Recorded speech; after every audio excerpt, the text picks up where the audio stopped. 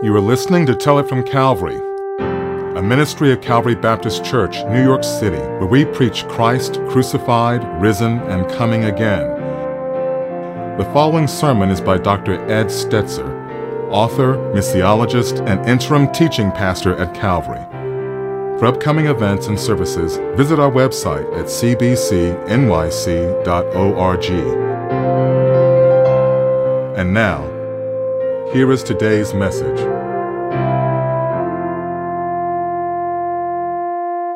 Hey, Calvary. Man, what a great worship service we had together last week. And if you didn't have a chance to be there at the Ziegfeld, I just want to encourage you to even start making plans now for Easter, to bring somebody along, to reach out others and more, because I think ultimately it's a great opportunity.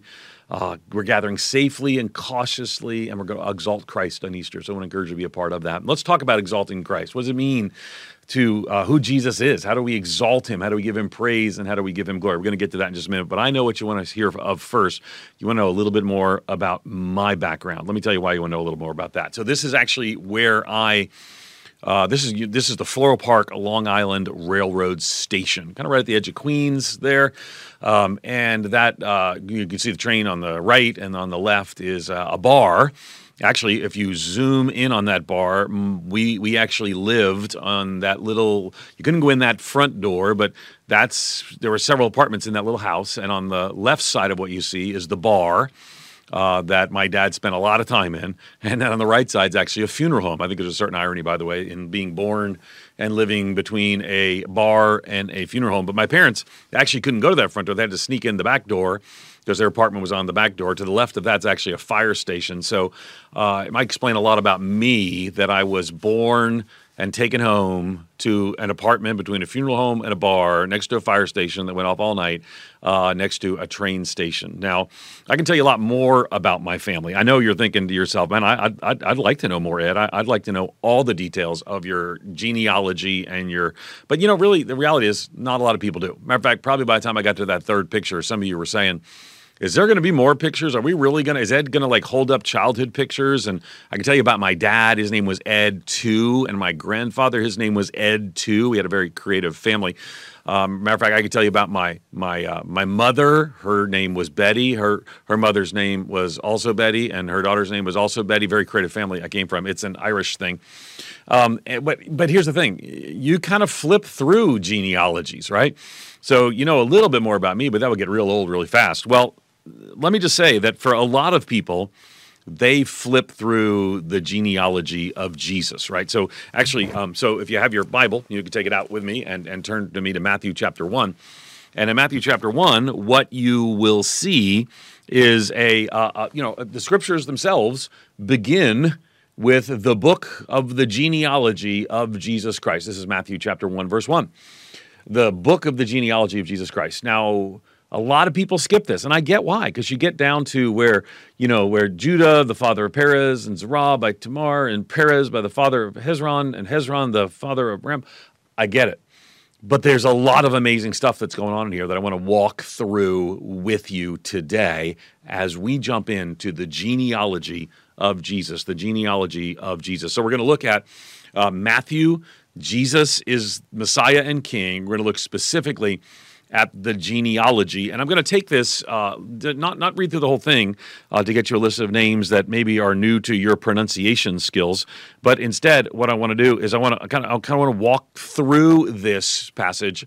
And in doing so, I want you to see the theological nature of the genealogy, right? So when I was born, my parents took me home to this Floral Park Long Island Railroad Station. What's it matter? Well, at the end of the day, Jesus' genealogy really does matter. I think ours does too. I think there's a sense that it does too. But our genealogy is not anywhere near as important as where we're going to look at the genealogy of the King, the Savior of the whole world. Because we got to ask, if nobody cares about people's genealogy, why did Matthew put it in there? So let's look at the passage. Let's get honest, you probably skipped this. You're not so into genealogies, except your own, but this feels boring, like you want to get people's attention into a story. Matter of fact, today we would never start anything with genealogy. We'd start with, let me tell you something exciting, but this genealogy is rich and filled with the gospel. These 42 names are fabulous. The Old Testament ends, there are still promises to fulfill. The New Testament actually begins with the Old Testament want you not to miss this, right? So Matthew chapter 1, look how the New Testament begins with the Old Testament. Matthew chapter 1, verse 1 says, the book of genealogy of Jesus Christ, the son of David, the son of Abraham. This helps us to understand some exceedingly important things about the Gospels. You see, the Gospels, just to start, as we start walking through the Gospel of Matthew, the Gospels are a certain kind of literature. They're history, but they're not straight history. In other words, we think of history as this happened, then this happened, and this happened. One of the things we find is that that the writers of the Gospels actually arrange these things theologically. It's a theological history. And that doesn't mean they're not historically true. They are inspired by the Holy Spirit to be what we call inerrant, but they're a genre or a type of literature.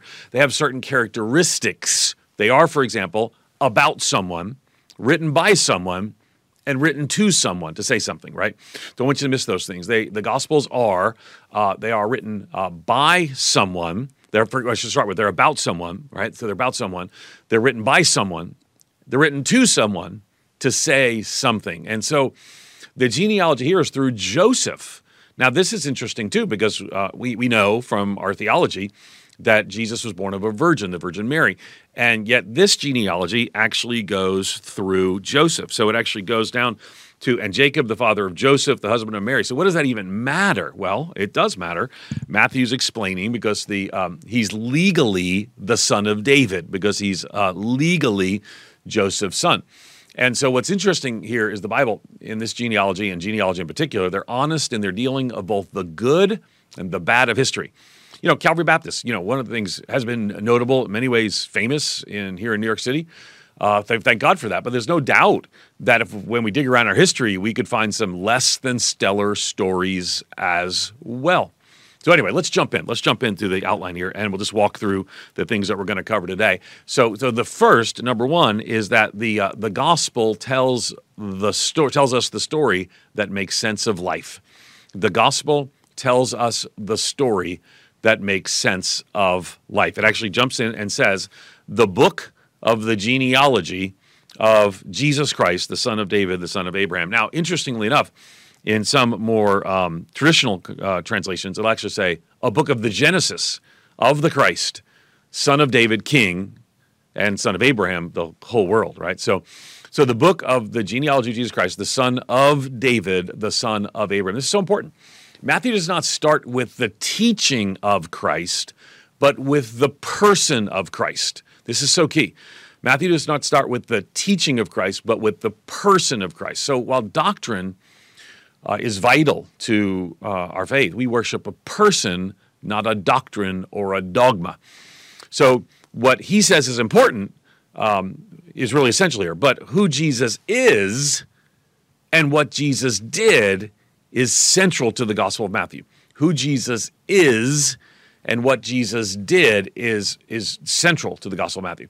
So this intro is telling us not that the Gospel is good advice. It's good news about a person, the Messiah, who changes everything. So Jesus is the center of God's great story of redemption. Think about it. Great epics like the Lord of the Rings are telling a grand story of overcoming evil and darkness to bring to redemption to a people. Same with the Marvel Universe and Star Wars, right? These are stories that are told over and over again. But these only echo the true and better story of Scripture. And so we don't want to miss this, right? So what we see is the entire Bible story kind of falls into, you could put it in four big acts: creation, fall, redemption, and restoration. And the hope of restoration to come is really central to what we're going to see through the teachings of Jesus. Now, we're going to jump around. When we go through the Gospel of Matthew, we're going to remember that the Gospel of Matthew is part of the Bible. It's not just a standalone book. And so we can see in many other places the teachings of the Scripture, multiple places. Let's take a look here. In him we have redemption through his blood, the forgiveness of our trespasses, according to the riches of his grace, which he lavished upon us in all wisdom and insight, making known to us the mystery of his will according to his purpose, which he set forth in Christ as a plan for the fullness of time to unite all things in him, things in heaven and things on earth. So don't miss this, right? So Matthew is emphasizing he is a person, not an idea. Now, over the years, as groups, churches, and individuals sort of moved away from the clear teaching of the Scripture. One of the ways that they do that is they turn Jesus into an idea. And the resurrection is sort of an idea. There's some, maybe it didn't really happen, but people thought it happened and it inspired them, and it gave them an idea to love one another and care for other people. And, what's interesting historically, in our own genealogy, Calvary was a part of pushing against those kinds of ideas. John Roach Straighton, pastor from years and years ago, would stand up and say, no. Jesus was a literal person who literally died on the cross, who literally and bodily has been resurrected, and who literally and bodily is coming back. So this Matthew kind of assumes some of these things because he's communicating to us that Jesus is a person, not an idea. He's a person, not just a teacher. He has come, and everything changes, right? So that's what we see at the beginning of the Gospel of Matthew. Now, but it doesn't end there as well. There's more to be covered as well, because, one of the things we saw is, we were talking about this last week, actually, we kind of done this rolling on-ramp to the Gospel of Matthew, and we've seen some about the kingdom of God, we've seen some about being salt and light, we've seen some about the kind of emphases that Matthew is going to bring. And it's been super helpful to walk through those. Now, what I want you not to miss is that this is telling the story of a person who's fully God, fully man, but a person, and that person, Jesus Christ, God the Son, born Jesus the Christ, Matthew's going to root this in history. It's a theological history. It's a theological genealogy. So let's take a look at where it goes from there, right? On to number 2. The gospel tells us the story of Jesus the King. The gospel tells us the story of Jesus the King. Again, right into the next part, repeating.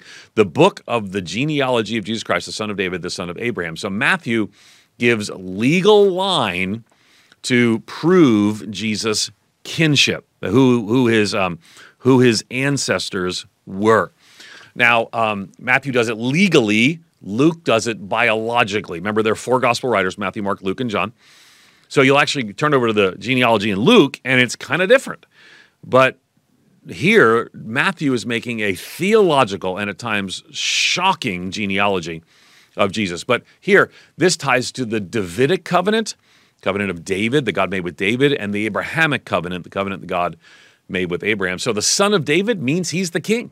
And the tie to David is really, really important. The tie to David's really, really important. I don't want us to miss the tie to David. So the total of 42 generations, right, achieved, actually has to omit some people. So it's not this person directly begat this person, right? And it's not uncommon then that people would actually articulate that it might take a few, they might skip a generation or two, but he's making a theological case here. And actually, too, even the numbers, we don't have time to unpack all of this, but there's kind of the choice of 3 of 14 seems deliberate. So there's 14, and then to this, and then there's 14, and then to this, and then there's 14, and then to this. So there's these symbols that are at work here. Could be particularly related to the number 7, and it's being repeated as well. But so David's name is actually the 14th entry in the list of this genealogy, right? So you go through and you kind of pick it up. You can pick, again, we're sort of jumping ahead a little bit. You pick up at 8, and you got Boaz by Rahab, and Boaz the father of Obed by Ruth, and Obed the father of Jesse, and Jesse the father of David the king. Now, probably in your Bible, you probably notice that there are paragraph indentions here, right? So there are paragraph indentions here. And those paragraphs follow the 14 entries, right? So you go from Abraham to David in section 1. Now, to get there, names are left out. So Matthew's creating a theological genealogy, not just this person had that person, because he skips some people, goes from grandfather to son. But father literally can mean ancestor of. So David, central figure, right? David is a central figure leading to Jesus as the Christ. Matthew's pointing out that theologically, Jesus is the Messiah hoped for by the Jews, right? So again, Matthew is written to a Jewish audience, and it's focusing here. So you can actually see this in 2 Samuel. 2 Samuel, here, take a look. 2 Samuel chapter 2, beginning at chapter 7, beginning at verse 12.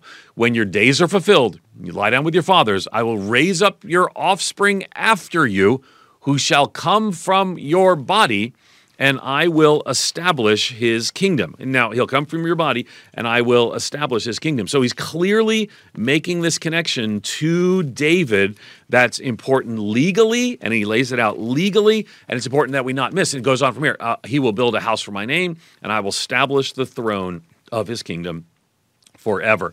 I will establish the throne of his kingdom forever. So we get this picture here that that King David is an essential part of understanding this, right? Remember, Matthew writes for the Jews. Actually, Mark probably wrote for the Romans. Luke wrote for the Greeks, and John wrote for the church, is what people sometimes will say. And I think those are helpful categories, because what you're going to hear a lot, though, is how Matthew wrote for the Jews, people who were considering Christ or were Jewish followers of Jesus, and we're going to spend a lot of time talking about that. Now, many of you know that Calvary has a fascinating history. One of the reasons I wanted to pick the Gospel of Matthew and kind of did talk some with the church leaders about this is a great way to go, and yeah, we decided to go this way. So one of the great things too is that Calvary has this long connection with people who desire to share the good news of the gospel with the Jewish people, still today. So Matthew is a great book for what's going on 2,000 years ago, but also does sort of tie in some of our ways to our history as well. All right, let's go to number three. Number three, the gospel tells us the story of Jesus the Messiah. Again, I keep coming back to this central part, right? We're going to jump around a little bit. It says the book of the genealogy of Jesus Christ, the son of David, the son of Abraham. So the son of Abraham means that Jesus is Jewish, is the language this would be. So this is really key, because you can't really understand the messianic Messiah language in the New Testament without understanding really the covenants and the history of the Old Testament. And one way to take a look at that is to go back to Genesis, right? Back to Genesis, it says, and we're going to pack a lot more of this as we go, but it says, now the Lord said to Abram, that was Abraham's name before God renamed him, go from your country and your kindred and your father's house to the land that I will show you. I'll make you a great nation, and I'll bless you and make your name great so that you will be a blessing. I will bless those who bless you, and I will curse those and him who dishonors you, I will curse. I memorize a different translation.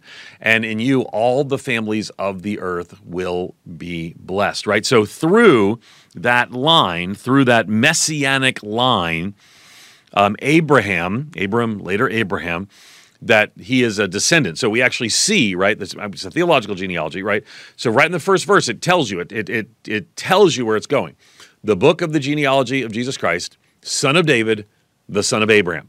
Okay, big, I don't know, it's kind of like, this is the intro, and then he gives you the details, right? So we don't want you to miss this, right? So there's beautiful depth to this passage, right? So we're jumping around a little bit, the New Testament, Galatians 3, Christ redeemed us from the curse of the law by becoming a curse for us. For it is written, cursed is everyone who is hanged on the tree.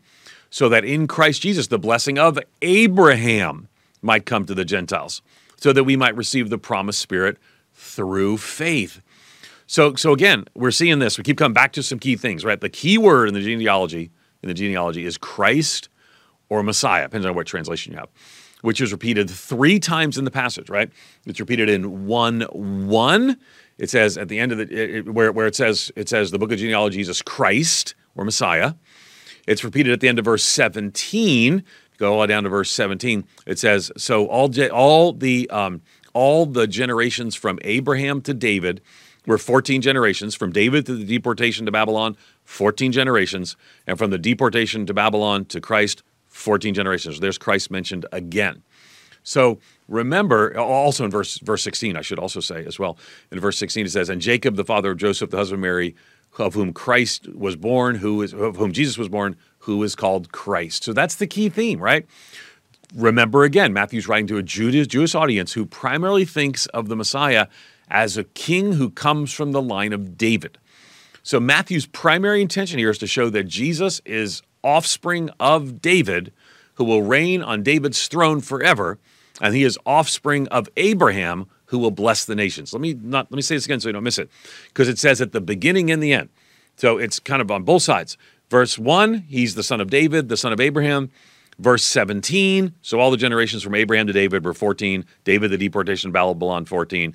Deportation of Babylon to Christ, 14. So Abraham, David, why?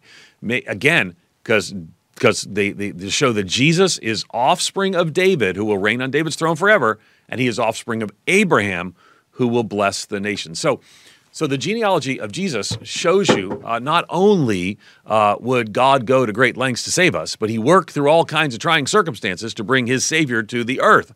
Look at the names and some of the things that they went through, right? Abraham wandered from basically Babylonish area. Actually, was in the news recently, in global news. Anyway, went from Abraham to Egypt, back to the Promised Land, narrowly escaping death. His wife was childless beyond the normal time. God provided him a son, eventually become a nation. His son was Isaac, who was almost sacrificed on a mountain. Jacob was nearly killed by his own brother and had difficulty time even finding a wife. At the time he died, the entire nation of God was less than 100 people. Judah's generation would have died in famine had it not been for his younger brother Joseph being sold into slavery. Then the nation of Israel lived as slaves in Egypt for 400 years, seemingly forgotten by God. Having been freed from Israel by escaping the Red Sea, the nation wanders in the desert for 40 years. God was disappointed with the nation of Israel, but allowed the nation to live so the next generation could take the Promised Land, right? Once in the Promised Land, the nation had to fight people living in the land. When they obeyed God, they did well. When they rebelled, they suffered. Yet God kept the nation alive. I mean, shockingly, God kept the nation alive. Even the modern nation of Israel is shocking in the history of the world. And the line of Abraham continued on. God would not allow this line to end. By the time we get to Jesse, right, King David and Solomon, the nation had become great, but they'd become spiritually corrupt, worshiping other gods. It would have been understandable if God just given up on them, but God kept working through the lineage, because he promised the Savior would come through this line. So from Solomon, and it goes on, a nation wicked, corrupt, and following him, to ultimately a nation to become wicked, corrupt, and faithless. And yet he kept sending his prophets to warn and beg and threaten his people to turn back to him. But over and over again, the people turned their back on God. So God allows people to be taken into exile. Rather than just allowing them to be killed off, God had them carried off. For generations, the nation lived in exile. And then the nations came and went. The Babylonians were defeated by the Persians. The Persians allowed the Jews to go back to the Promised Land. But then the Persians were defeated by the Greeks. The Greeks spread their beautiful nation around the Mediterranean, giving all the nations a common language. And the Romans came, bringing peace and roads and shipping that would unite the Mediterranean. But in the midst of all this, God preserved the Jewish people. And a man named Jacob gave birth to a son named Joseph, who married a woman named Mary, who gave birth to a son named Jesus, who is called the Messiah. And that's what Matthew's telling us. So he literally gives us like this overview of some of this history. He just kind of goes through it. And at the end of that, I hope you read at the end of that, just at the end of what I just said, you said, amen. I know we're not in a room together, but we would just say amen. So because of this, we who should face God's wrath and punishment for sin and put out of his presence forever because of our sin, have a life, a new life in Jesus. Number 4 on our outline. I get a little excited in there, so I got to tell them the whole story and the history. Number 4, the gospel tells us the story of the Savior. The gospel tells us the story of the Savior. And I love what's going on here, right? So Jesus is the Savior of the whole world. All who will trust and follow him. It's extended. It's offered to all. But there's some people included in there that are kind of strange, kind of surprising. For example, there's the inclusion of some women in here that why these women included? Because that wouldn't be normal in that day to include women in a genealogy. But they were representative Gentiles to whom the Christian mission were extended maybe. Or maybe women who had illicit marriages or illegitimate children are in there. The only factor that clearly applies to all four of the women mentioned here is the illegitimacy surrounding their sexual activity and their childbearing. But, I mean, so it's kind of shocking what's going on here. These women were all Gentiles of a sexually questionable past for whatever reason, and let's take a look at what's going on here, right? So just look at some of the people here, and then we see the names of some people that might surprise us as well. For example, Judah, the father of the father of Perez and Zerah by Tamar. What's going on here? Why her name here? Genesis 38. Her husband was a wicked man who died for his wickedness, and then the next son, Onan, did not fulfill his expected duty in time to marry her. Because of his actions, he died as well. Judah then had Tamar live in his house until the youngest son grew enough to marry her. During this time, Judah's wife died. Tamar later disguised herself as a prostitute and had sexual relations with Judah. So then Judah, after Tamar, sleeps with her father-in-law, she becomes pregnant. Judah's about to be stoned for immorality, and when he said that said she had the belt of the man who did this to her, it was Judah's, and it goes on and on and on. He actually replies at that point, "She is more righteous than I." Now, what's going on with this person? What's going on with this situation?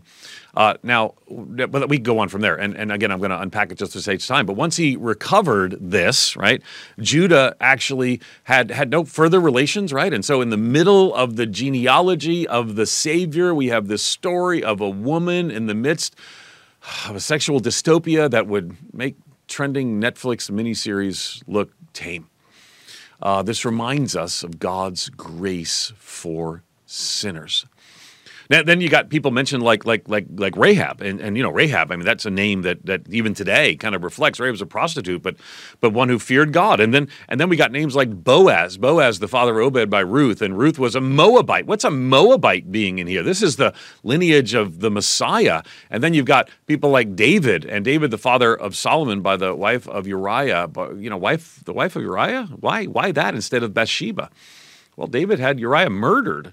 They were non-Jews and all sorts of controversy around that. But it's worth noting that their pregnancies all had something wrong around them, like Mary's did. Now, here's the thing: all this lays out a beautiful picture that God is at work in the midst of the mess. And aren't you thankful at Calvary, we're a place where messy people are welcome in Jesus as Lord? It's interesting, too, just the inclusion of these women at all is actually strange today. Most, again, ancient genealogy excluded women because women, may have tarnished the family line in the view that day. And that's heartbreaking, but it was true. But Matthew is the opposite, right? So Tamar was a Canaanite and who disguised herself as a prostitute in order to seduce Judah. And Rahab, I could go on. Ruth was a Canaanite prostitute to protect the Israelites and help overthrow Jericho. Ruth was a Moabite woman who moved to Israel upon the death of her husband. And finally, Bathsheba was taken advantage of. She's the wife of Uriah the Hittite. David married Bathsheba after fathering a child by her and killing her husband. So I don't want you to miss this, right? So the inclusion of these non-Israelite women foreshadows the broad spread of the gospel. Now, certainly more than that, and in one message we can't unpack all of it, but foreshadows the broad spread of the gospel, the grace of God actively at work and ultimately impacting the world. And yet there's still more here in the genealogy who was where sin was great, right? So we see people like Manasseh, the father of Amos. What's going on here? He sacrificed his own son to Molech. Right? So in the midst of this, 14 people named, which twice 7 is a reminder that God is still in control. Oh, there's so much more that we could go through here and go in there about a blood curse about him, adoption, all this sort of stuff. But here we are in 2021, and we could continue to walk through these things. And here's the thing, though. I don't want you to miss this, right? There is a clear sense, and I love that Matthew includes these things. Why would Matthew include such a thing? Let's take a look. It says this. It says, as Jesus passed by there, he saw a man named Matthew sitting in a tax booth and said to him, follow me. And he rose and followed him. And Jesus reclined at the table in a house. Behold, many tax collectors and sinners came and were reclining with Jesus and his disciples. When the Pharisees saw this, they said to his disciples, why does your teacher eat with tax collectors and sinners? But when they heard it, he said, those who are well don't have need of a physician, but those who are sick. Go and learn what it means. I desire mercy and not sacrifice, for I came to call the righteous. I did not come to call the righteous, but sinners. So Matthew, in the inspiration of the Holy Spirit, what a beautiful thing, because in Jesus, prostitute and king both stand on the level ground at the foot of the cross. I love that the name of our church is Calvary, because at the foot of Calvary, the ground is level. And Matthew, a sinner, a tax collector, we're talking more about just how bad of a sinner a tax collector is. But Matthew records this beautiful genealogy that tells us so very much. But let's not end there. Number 5, and finally, The gospel tells us the story of Jesus that makes things new. I hope by now you can tell I really love this genealogy. I really do. And I think it's a powerful and beautiful genealogy. And it's a reminder to me that, I started by sharing some of my family pictures. Maybe you rolled your eyes a little bit. My dad was a drunk, his words. He's sober now. AA made a difference in his life. He gives me permission to share that. My dad was a drunk. My ancestors were many criminals. My genealogy is a mess, right?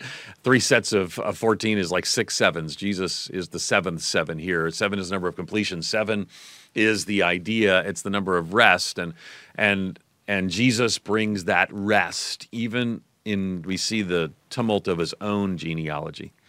We see it. We get a picture of it, and it helps us to understand more about what it ultimately means for us that Jesus changes everything. My dad was a drunk. My aunt was a terrorist, arrested for smuggling guns to the Irish Republican Army. My ancestors were criminals, but because of Jesus' genealogy, my genealogy is not my destiny.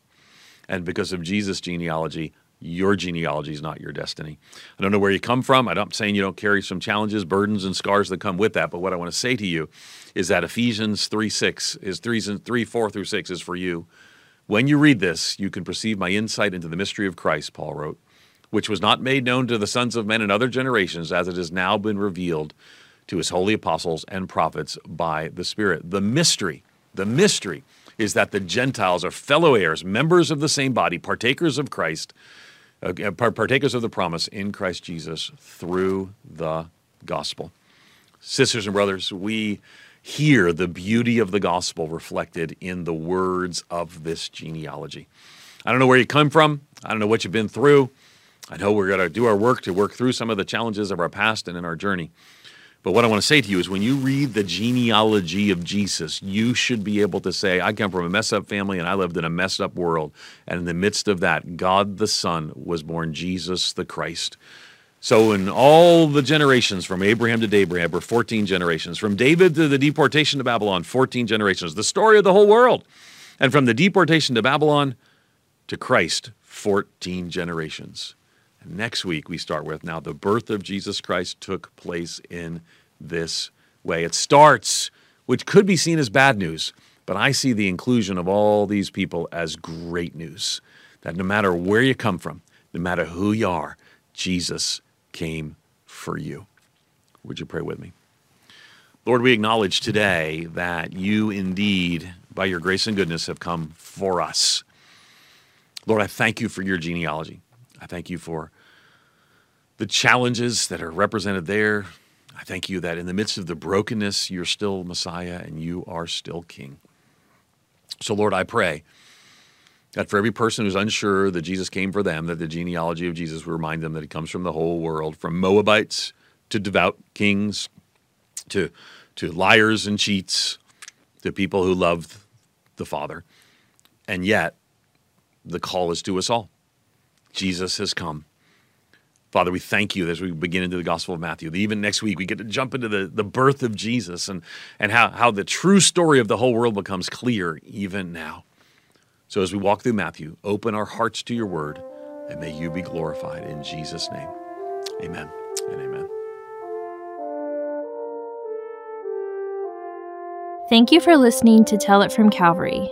If you feel led to give toward the local, national, and global ministries of Calvary Baptist, please visit cbcnyc.org/give or call us at 212-975-0170. We hope you join us next time as we continue to tell it from Calvary.